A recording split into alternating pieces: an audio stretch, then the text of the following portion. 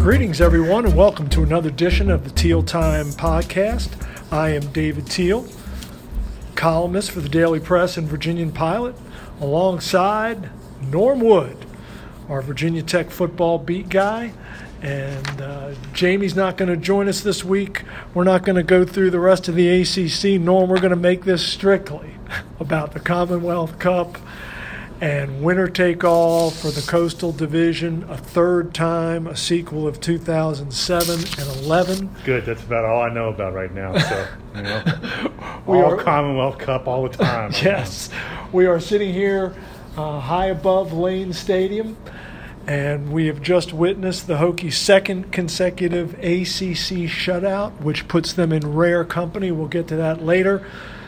But they beat Pitt today 28-0, and I'll just open the floor to you. Thoughts?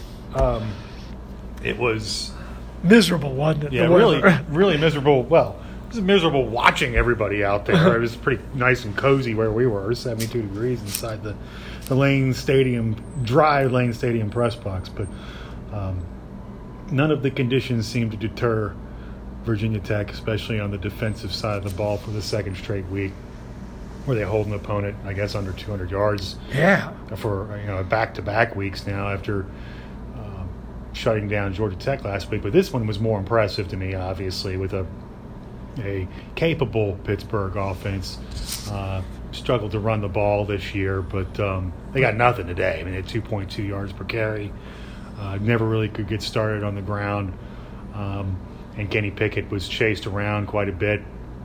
Only sacked twice, they got pressure. Yeah, he was chased around quite a bit. Big fumble early in the game when Ashby blitzed him, Rayshard Ashby blitzed him, and kind of got Virginia Tech kick-started with that when scoop and score. Yeah, when Norrell Pollard picked up that Pickett fumble and scored on it, and 2 touchdowns in 9 seconds. 2 touchdowns in 9 seconds, which is kind of what I wrote about early, in my lead, and how the whole thing kind of changed in 9 seconds when, that comes on the heels actually of the 71-yard catch by Tavion Robinson. Yeah, that set up the first touchdown. Set up the first touchdown by James Mitchell, and then one play later you get the Ashby chasing after Pickett and causing the fumble that Pollard got. So that really got things rolling, and Pittsburgh's playing on his heels at that point, and like Bud likes to do, he'll send some pressure, and he did continue to dabble some with 3-man pressure at times, and Pittsburgh was able to drive, but as has been the case for most of the season with Pittsburgh, once they get in the red zone, they lose their minds and aren't real efficient. And again, today they failed to score when they had their one chance in the red zone. That fourth down when Shamari Connor came off the edge. Yeah, when Shamari Connor came off the edge and got in Pickett's face and caused him to rush a pass, and Caleb Farley was right there to break up that pass. So it was. I think they 13 drives Pittsburgh had. They crossed midfield 3 times. It's been an unbelievable stretch for Virginia Tech's defense here, especially these last 2 weeks where they've recorded shutouts in back-to-back games against Power 5 opponents for the first time in Bud Foster's 25 years as defensive coordinator, and just the third time in his career they've had back-to-back shutouts against anybody. Yeah.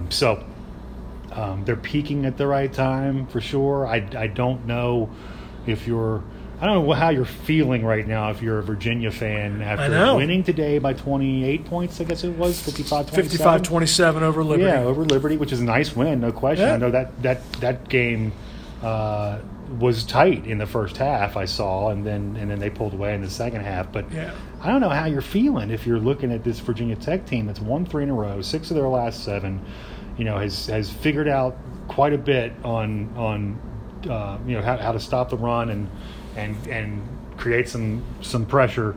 I don't know what your mindset is when you've lost 15 in a row to these guys, and now you see them peaking the way they are right now. It's got to be an uneasy feeling sitting up there, atop the Coastal Division where you've been for most of most of the season, and now these guys are coming. I mean, and they're tied. They're identical, 8-3. Yeah, they're both 5-2, 5-2, and it's an interesting setup, that's for sure. It really is, and you mentioned the role that they're on these last 2 weeks. You go back to the Wake Forest game the week prior to Georgia Tech, where they held the Deacons scoreless for their final 6 possessions. 13 more possessions against Georgia Tech, 13 more possessions against Pitt today. I'm not great at math, but that's 32 consecutive scoreless possessions. And, oh, by the way, during that stretch, the defense has contributed 2 touchdowns. Yeah, back-to-back weeks now. Because Farley had the pick 6 last week, and Tech has scored since midway through like that third quarter of the week. Tech has scored 96 consecutive points. It's amazing. I mean, it's 9 straight quarters of scoreless ball against Virginia Tech by opponents. Not a single point given up by Tech. And the last time Tech had a longer stretch of quarters that they haven't given up a point was 2005, when they had 10 straight quarters in wins against Duke and Ohio and Georgia Tech. So they're approaching a pretty historic mark as far as a Bud Foster coach defense is concerned in his last season, which is pretty amazing. It's unbelievable how he's closing. I mean, since September. I mean, since the Duke game. They didn't get a chance. I'll ask him maybe if we get a chance to talk to him on Monday. I'm going to ask him, honestly, if he if he's being honest, at the end of September, could he have ever seen this coming with this group? You know, I mean, absolutely, they are. And after the way they went last year, and the struggles that they had last year, and the way they were kind of circling the drain at the end of September after the loss to Duke, 35-point loss at home to Duke. I don't know if he's being honest, if he really thought that this was possible with this group. And I get it that they've gotten healthier with Crawford coming back, and so that's helpful. Like Garbutt's gotten healthier too, and he's certainly been a nice pass rush presence in the second half of the season. But I mean, they've keyed in a lot of other things other than just Crawford and Garbutt getting healthy. I mean, it's been a night and day type difference, it seems like. Yeah, I mean, you mentioned last year. I mean, the last 2 weeks against Georgia Tech and Pitt, Virginia Tech has avenged 2018 losses of 21 points to the Jackets, 30 points to the Panthers, games in which they gave up more than 400 yards rushing in each, almost 500 against Pitt. And to think that in a year's time they have completely flipped the script and shut out both of them. And, oh, by the way, I was back in the press box scanning the ACC media guide. Virginia Tech is the first ACC team to post back-to-back shutouts, both of league opponents, since Maryland in 1978. I was 3 years old, by the way, so I don't remember that, but that's pretty impressive. That is ridiculous. That was the beginning of my sophomore year of college at JMU, and of course you were only 3. I mean, they avenged 3 big losses this year, and I know that the Miami game wasn't nearly as impressive as this year anyway, as the 42-35 win down there wasn't nearly as impressive, especially considering they had to hang on by the skin of their teeth to win that game after being up big. But that was a 24-point loss in Blacksburg last year to Miami. So that's three wins of 21, or 3 losses of 21 plus points last year that they've avenged this year. So absolutely. And you mentioned earlier that Pitt very dependent this season on Kenny Pickett. He entered this game 61%. 61%. He goes 10 for 26 today. And, oh, by the way, let's not blame the weather, because look at Hendon Hooker's line, dude. He was 10 for 13 for $153 and 2 touchdowns. And they looked downfield, too. It wasn't like it was all dink and dunk stuff. I mean, it was, and as he said after the game, and who knows if he's being truthful or not, but without hesitation, he said that they didn't hold anything back in the playbook. Because of the weather. Because of the weather, and it was gross. I mean, I don't know how. I often don't think television depicts it very well because the cameras are so sharp that you don't see how much it's raining out there. But man, it was. I mean, it was foggy and cold and intermittent stretches of heavy rain. Where I mean, it was a late November night in Blacksburg. This is pretty typical of Blacksburg this time of year. And they got the full brunt of it tonight. The only thing they were missing was wind. It wasn't terribly windy out there, but man, it was gross. Yeah, it really was. Two guys I wanted to ask you about. One, he's a Beach kid, I believe, Tavion Robinson. Yeah, Cox High grad, yep. Yeah, I mean, his impact these last 2 weeks, I mean, wow. Yeah, seriously. In the return game especially, he did a nice return against Georgia Tech last week to, I believe, set up a touchdown. Yep. And he had a big play on a reverse. Big play on a reverse. Had another big play on a reverse tonight where he ran for 32 yards to set up another touchdown. And then the big reception tonight. The big 71-yard catch where he makes 2 defensive backs miss and somehow gets run down at the 1-yard line. It was credit to that Cam Bright, the linebacker. Linebacker runs him down. That kid's good. That kid's really good. He's Tavion Robinson is arguably the second or third fastest guy on the team for Tech. So to do that's pretty impressive. But yeah, Tavion's been really good. And he had a 20-yard punt return today. 20-yard punt return, and he's a guy that's steadily had more and more of an impact. It seems like as the season's gone along, and that's not to say. I mean, he started out well too. I remember early on in the season. I think he had a really nice game in that loss to BC, if I'm not mistaken. I think he did. I think he had a nice effort there too, right out of the gate, because Damon Hazelton was hurt. Was hurt, exactly. And he came on pretty quickly, so he's had an impact all season long. He really has. And then I thought Shamari Connor was the best defender on the field tonight. Yeah, I mean, if you talk, he's just the one that popped to me. I don't know why. He does it every game. It seems like he has one big jarring hit that makes the crowd go, ooh. And the one was so bogus that they flagged so ridiculous, tonight. Totally ridiculous. Yeah. I guess that is not we were talking in the press box about it being a reviewable play. Nope. It's not a reviewable play. That to me seems absurd. It's not reviewable. We watched it. I saw on Twitter. I saw a super slow-mo replay of it, and I didn't get it. I didn't understand how that could possibly be anything but a legal hit. So, anyway, but not to get too far off the point, but Connor, Rayshard Ashby was talking about him tonight and how the defense really kind of feeds off of his big plays like that. Mm-hmm. It sounds like. I mean, that's a big emotional lift. The crowd gets into it, but the defense really gets into it too. I know from Bud Foster's standpoint, Rayshard Ashby is like another son to him at this point. Like, he loves him some Rayshard Ashby. And that guy's playing great too. He's playing great. He's having an all ACC season. And Bud stumped for Rayshard tonight too. Oh, did he? I missed that. And he said, "I'm looking at you." He said, "I'm looking at you. I know you media vote." He said, "If he's anything but a first team All ACC player, you got to talk to me. I don't understand how he's not." And I mean, I don't see how it couldn't be either. Yeah. Like, I mean, he's kind of he and Caleb Farley to me are the two guys that are first team All ACC locks. But Shamari Connor, unfortunately, may not get votes, but he's been just as critical in so many stretches because he blitzes. He's a great open field tackler. Yeah. Where do they nominate him? What position? Yeah, right. I mean, is that the thing? He's a nickel in this defense. Right. Do they nominate him as a linebacker, as a corner, defensive back?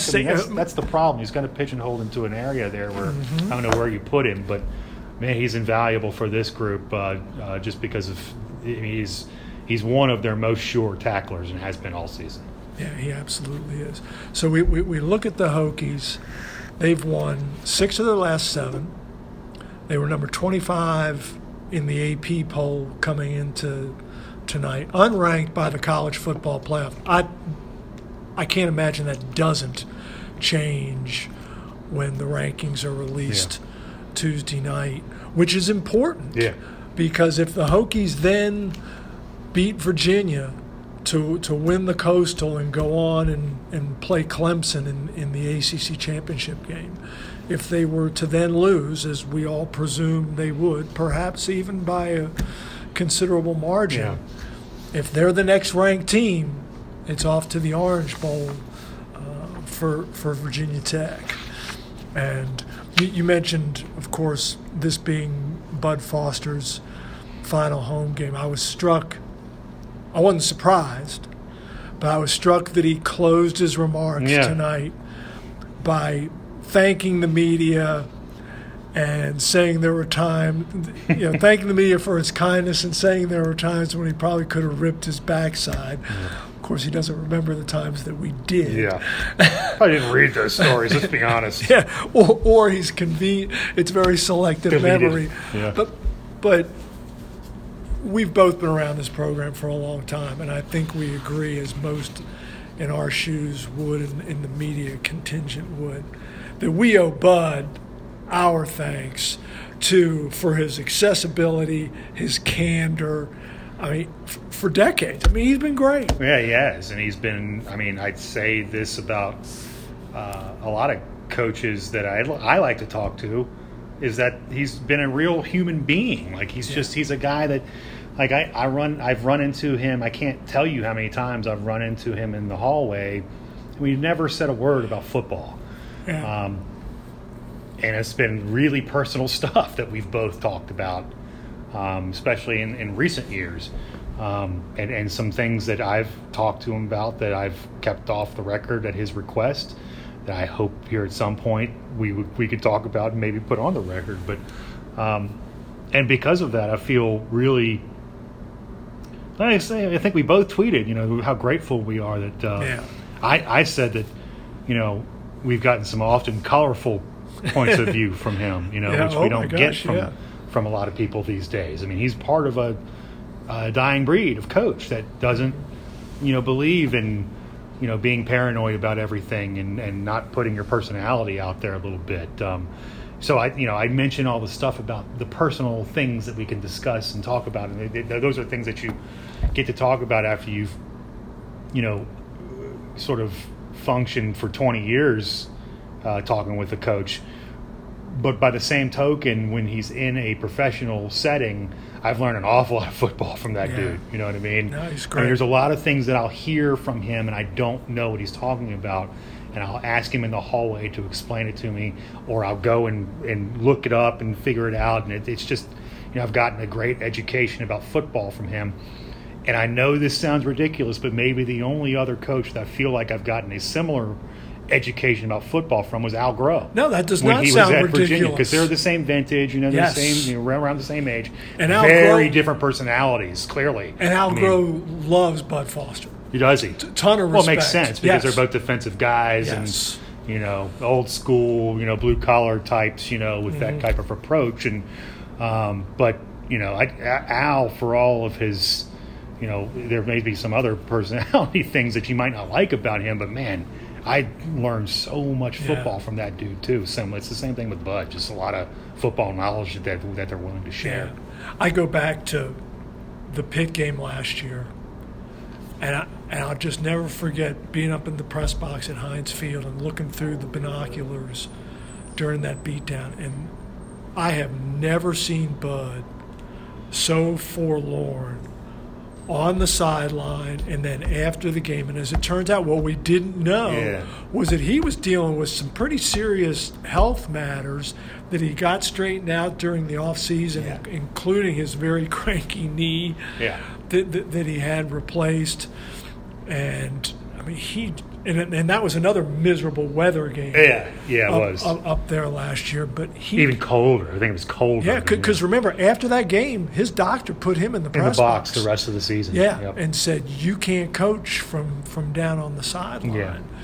And he wanted to be back on the field with his guys as he has been throughout this season. But to see that contrast with him is just so striking, and it's amazing that the Hokies have been able to author this for him, because when he announced his impending retirement on media day. To a man, they also, we want to make this memorable for him, and up to now, so they have. But they've got another large hurdle, I think, in front of them. Black Friday in Charlottesville. They've won the last 15. You mentioned Virginia's win today. I jotted down some notes. 55-27. The Cavs rolled up 499 yards on Liberty. Again, it's Liberty, which hasn't beaten a soul. 6 wins notwithstanding. The Flames haven't beaten anyone of merit. Buckshot Calvert did throw for 313 today, but he hadn't thrown a pick in more than 280 passes, and Devontae Cross got him twice today. And returned those 2 picks, by the way, for a total of 87 yards, which really helps. And the Cavaliers did some business on the ground with their running backs, which they hadn't been doing lately. P.K. Kyron. Worst rushing team in the ACC, right? Yeah. P.K. Kyron and Lamont Atkins with a combined $143 on 19 carries. And again, you have to consider the opponent, and boy, they're facing a far more stout run defense next week. In Virginia Tech. How much of Virginia on television have you seen? Not an awful lot. Not a ton. I've seen. Let me see here. Let me check the schedule real quick. Trying to think who I.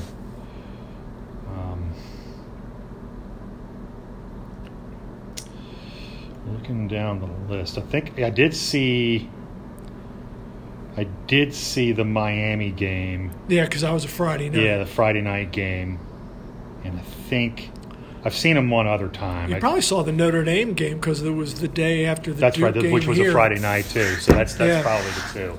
Yeah. So that's it. That's the only time I've seen them. So it's been.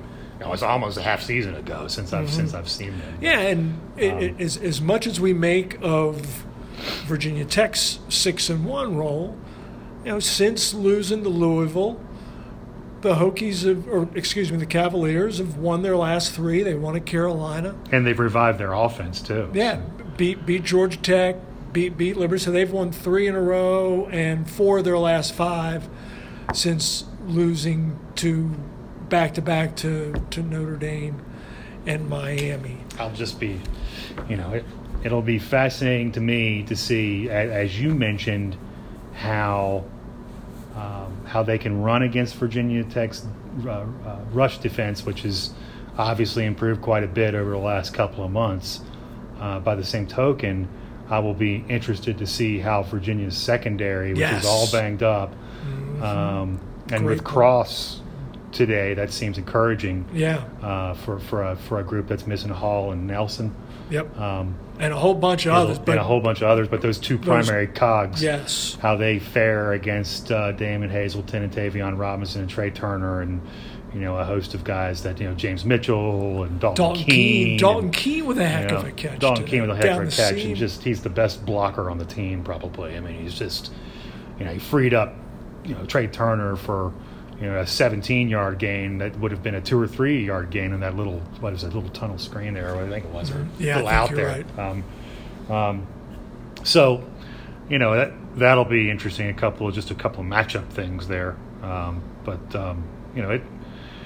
it's a fascinating matchup again to see how the 15-game losing streak manifests itself. I got it, as I've said before, man. Virginia is far better. This is probably the best Virginia team, or if not the best, the second best. Maybe that 2011 team, or was it the team that went to the Chick-fil-A Bowl? 2011. Yeah, the Chick-fil-A Bowl. They lost to Auburn. Yep. The first or second best team maybe during that stretch. I don't know. But I just won't believe that they can win until it actually happens. Like my eyes have to see it happen. So yeah, well, and from conversations we've had throughout the season, at various stages, walking to the car after a game or just before a game, I have thought all along, and I picked Virginia in preseason to win the league, or not to win the league, to win the Coastal, which basically meant they probably have to beat Virginia Tech, and sure enough, they do. I mean, think of what is at stake on Saturday for Virginia. They've never won the Coast. Mm-hmm. They've lost 15 straight in this series. They haven't had it. They're unbeaten at home this year. They haven't had an unbeaten home season since 1998. Wow. I mean, they are playing for a ton on Friday. Mm-hmm. And it will be interesting to see how that pressure manifests itself, if at all. Can the Hokies contain Perkins? You know, if he gets out in space, we know what he can do, and I think that's going to be a big part of Bud Foster's task, is to make sure that his guys are locked in on Bryce. Because you remember here last year, yeah, at the start of the second half, they couldn't stop Bryce Perkins from throwing the ball, especially. Exactly. I mean, Virginia had Tech beat last year. They absolutely did. Yeah. And then they get that miracle from Willis to Dalton Keene to set up the tying score to force overtime. And then it looked like Virginia was going to go in for a touchdown in overtime, but then they forced the Perkins fumble. Yeah, that's right. And I think that was Ashby maybe coming off the edge. I know Belmar. I thought Mahota might have had a. Okay, I know Belmar recovered it. Okay, that's right. Yeah, probably you're right. It probably was Ashby. Yeah. And it was, just ridiculous. And that was a game that Tech had to have for its bowl eligibility. Yeah. To extend both its bowl streak and its winning ways against UVA. Yeah. I did, and I'm going to write about this later next week. But as we've mentioned, this is the third time, 2007, 2011, and now 19, where it's winner take all between these two programs. I don't know how much you remember about the 2007 and 11 games. If you tell me the scores, I will probably remember it. 2011 was like 38-0. The 38-0 game. Okay. Yes. Where I infamously, in print, online, on radio shows, picked Virginia to win. And Frank Beamer, Shane Beamer, and like half the coaching staff shamed you after the game. Oh my God, they crushed me on the field after the game. And fans on Twitter, they hammered me. Oh yeah. I mean, to this day they remind me of it, which is all well and good and in fun. Mm-hmm. But the 2007 game, I went back and was reading our stuff. Steiny rotated Tyrod Taylor and Sean Glennon 20 times. Yeah, I remember that. Yeah. In that game. Tyrod got the two multiple times on the same possession. Tyrod got the two short rushing touchdowns. Yeah. And Glennon, he completed only 13 passes, but those 13 passes went for 260 yards. Wow. Yeah. Eddie Royal with a huge day. He went full Steve Spurrier in that game. Yep. Sure. With the rotation. Mm-hmm. No, it was crazy to look back. And one of my favorite sportsmanship moments is from that 2007 game. As bitterly disappointed as Chris Long was, because I believe that was his final game at Virginia. And they had put his number 91 up the flagpole in Scott Stadium. Mm-hmm. And he was playing to end a fairly short losing streak to Tech, but again playing for a Coastal Division title.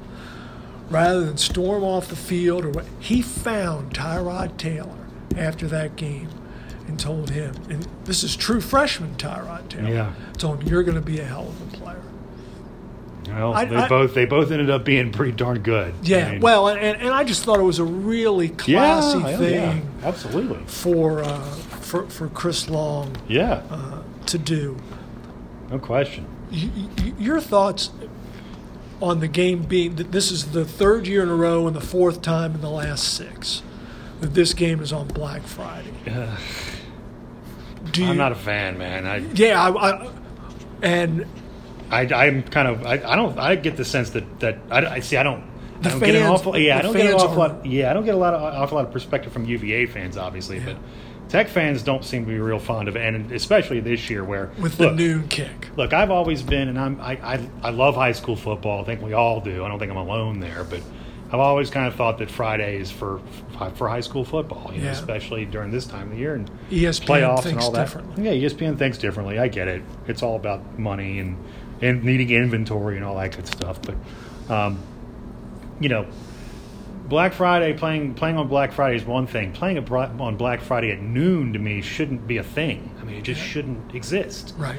Like, that to me seems almost like criminal to do that to people, to get them to have to spend Thanksgiving with your families and then make a decision about whether you want to get up early the next morning or leave the night of Thanksgiving to get to a game. And it just seems ridiculous to me. Like, it shouldn't be that important, you know, to kick off at noon. And you're talking to a guy that loves noon kickoffs, man. Right. I will take 11 a.m. noon kickoffs every single Saturday. Yeah. Every Saturday of the season. I want it because it's totally selfish, has nothing to do with disappointing fans. I just want to get out of the press box before, as I tell everybody, if a game, and you guys, listeners may not care about the plight of the poor reporters, I get it, but every game that kicks off at 3:30 or later means that we as reporters are leaving the press box between 11 p.m. and 2 a.m., depending on when kickoff is. Yep. Noon kick means we get to leave at like 7 or 8, which is pretty nice, especially in September and October when you still have daylight left. But, it really but regardless, I'm not a fan of Black Friday games. Yeah, I've come to that stance as well. And what makes the noon kick even more of a burden is you get it with only an 11-day notice. Yeah, right? Yeah. Yep. And I went back. The ACC, the best I can tell, first played a Black Friday game in 2011 and sent BC to Miami. But the 3:30 kickoff time was announced before the season. Yeah. So everybody had plenty of notice to make your Thanksgiving plans accordingly. If you're interested in attending that game or watching it on TV, you've known for months and months this is when it is. Why can't they do that at least for Black Friday? Right. Yeah. Yeah, set it in stone. I mean, I don't... Yeah, exactly. I don't understand the need to only, you know, to spring it on people, you know, with less than 2 weeks notice. It just doesn't. None of it makes any sense to me. Yeah. Before we get too far away from today's game, a shout out for Oscar Bradburn on a day when his numbers did not look all that impressive. Right. And the reason I mention Oscar Bradburn is there probably is not a player on Tech's team that's lined up more for an individual award more than him. Led the nation in punting average coming into the game with 48.3, and he comes out with 7 punts today with 38.6 yards.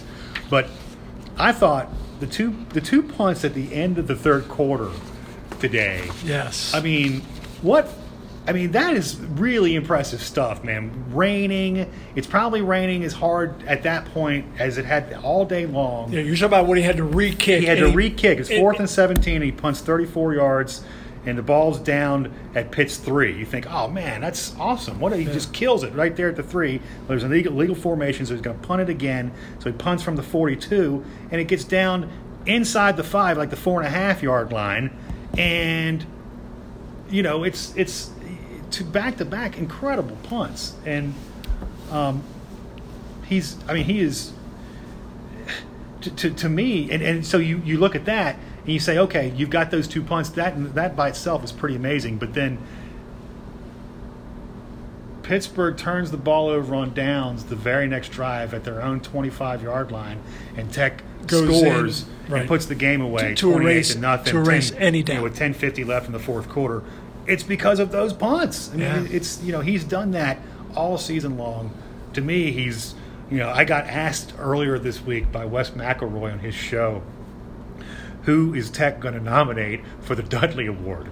That's a great question. And I thought he was setting me up for this, and I thought he thought I was going to say Oscar Bradburn, and I said, well, it's probably going to be Farley or Ashby. Yeah. Maybe they sneak Hendon Hooker in there because he's the offensive guy, and he's at the time it's 5-0, now 6-0 as a starter, and still hasn't thrown an interception. Nope. But Oscar Bradburn has been just as valuable in so many different ways for this team, flipping the field, giving them field position, all that kind of thing. And you know, I know he's only a junior. Dude's going to get drafted next year if he continues to do this kind of thing. Yeah. I mean, I know he's just a punter, and we've probably spent too much time talking about a punter here, but dude's been pretty valuable for this team. We talked about this earlier. Listeners will know by the time this podcast is posted.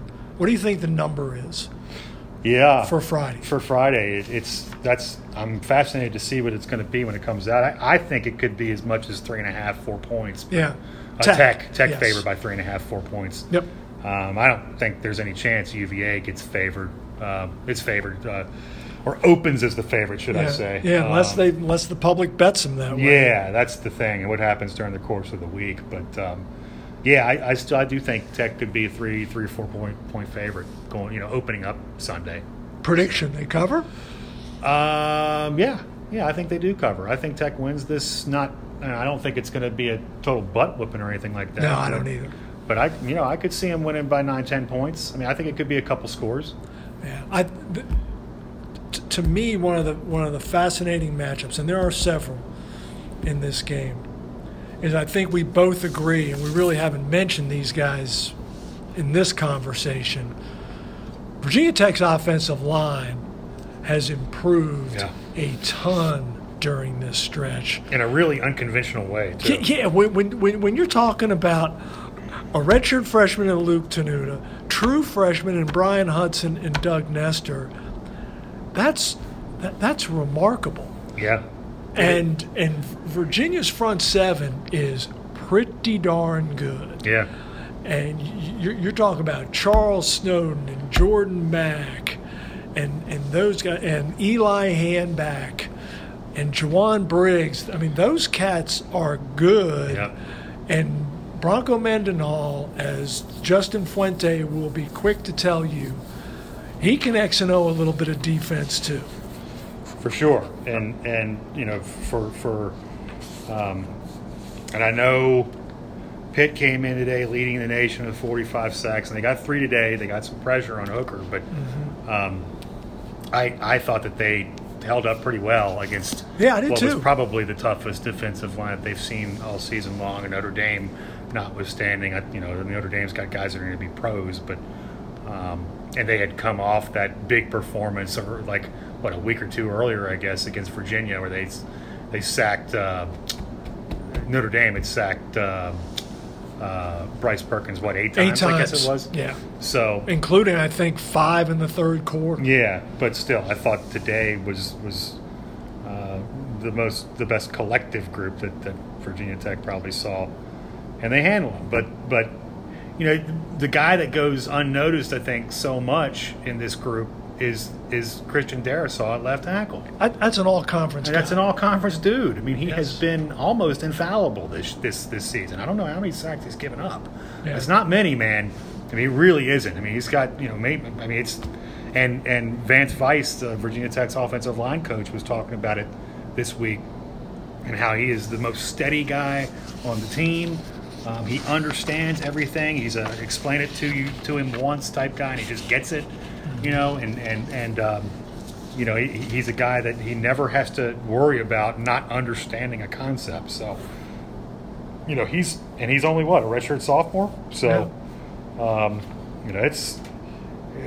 so when you look at that, Lacita Smith at left guard, I think, has become one of the better leaders on this team too. Super bright dude. This is a really good line now. I mean, looking at and given their youth, it's going to be a good line as long as they, avoid injury. But yeah, you're right. They've got a really big test coming up this week where, now you've got a defense that can scheme up to try to, limit Hooker's ability to move the pocket and slide back and forth. It's going to be a stern test. Yeah. One other element or component of the game I'm interested in is special teams, because Virginia's got some good return guys, and it's not just Joe Reed. Billy Kemp, Tavares Kelly, they are good in punt returns. They are, and that plays into all your comments about Bradburn. Yes. He's going to need to pin him. He's going to need to angle hang kicks. Time. Yep. Hang time, get the coverage down there. Which has been his strength all year, is his hang time. Yeah, and John Parker Romo just needs to kick it out of the end zone. Yeah. As he is wont to do. Yeah. But you don't want to risk Virginia bringing kicks back. I think they're very, very gifted in that area. And I also think, just given the winning streak, or in his case, the losing streak of his program, and given what's at stake, we're going to see some gadgets from Bronco Mendenhall on the offensive side. Yeah. Maybe even in specialty, onside kick, a fake punt, an odd formation in field goal alignment or extra point alignment that leads to a fake or a 2-point conversion. Something funky. Yes, I really do. But all that said, I was here for Wake Forest. Both of us were here for Wake. I was in Atlanta with you. I was here today, obviously. They've convinced me. I think the Hokies make it 16 on Friday. Yeah, I mean, it's just hard when you've seen it for so long. Yeah. And there have been times when I felt like the streak was going to end also, and I predicted Virginia to win, and I've ended up with egg on my face. And I remember... Oh, I thought for sure it was ending last year. Yeah, and I don't remember what year it was. I get the years mixed up, but the year that Algro put Vic Hall at quarterback and surprised everybody. Right. And ran him around all game long. I thought, oh, man, that's brilliant. And it did. It screwed up Bud Foster and Tech for quite a while. Mm-hmm. I thought that was going to be the game that they got him. And they almost did that day. But Tech again survived. Again, that was another one where it was just, surviving by the skin of your teeth type game. I don't know if that happens this week or not. Like I said, I think Tech could win by 8, 9, 10 points. But again, I don't think anybody I don't think he's going to hammer anybody in this game. No, I don't think so. But either. It's still an uphill climb, I think, for UVA. Yeah. Well, we've rambled on for long enough. Happy Thanksgiving to you and yours, and same to our loyal listeners. And we will talk to you again next week after we know who wins the 101st edition of the Commonwealth Cup. Thanks, everybody. Happy Thanksgiving, folks.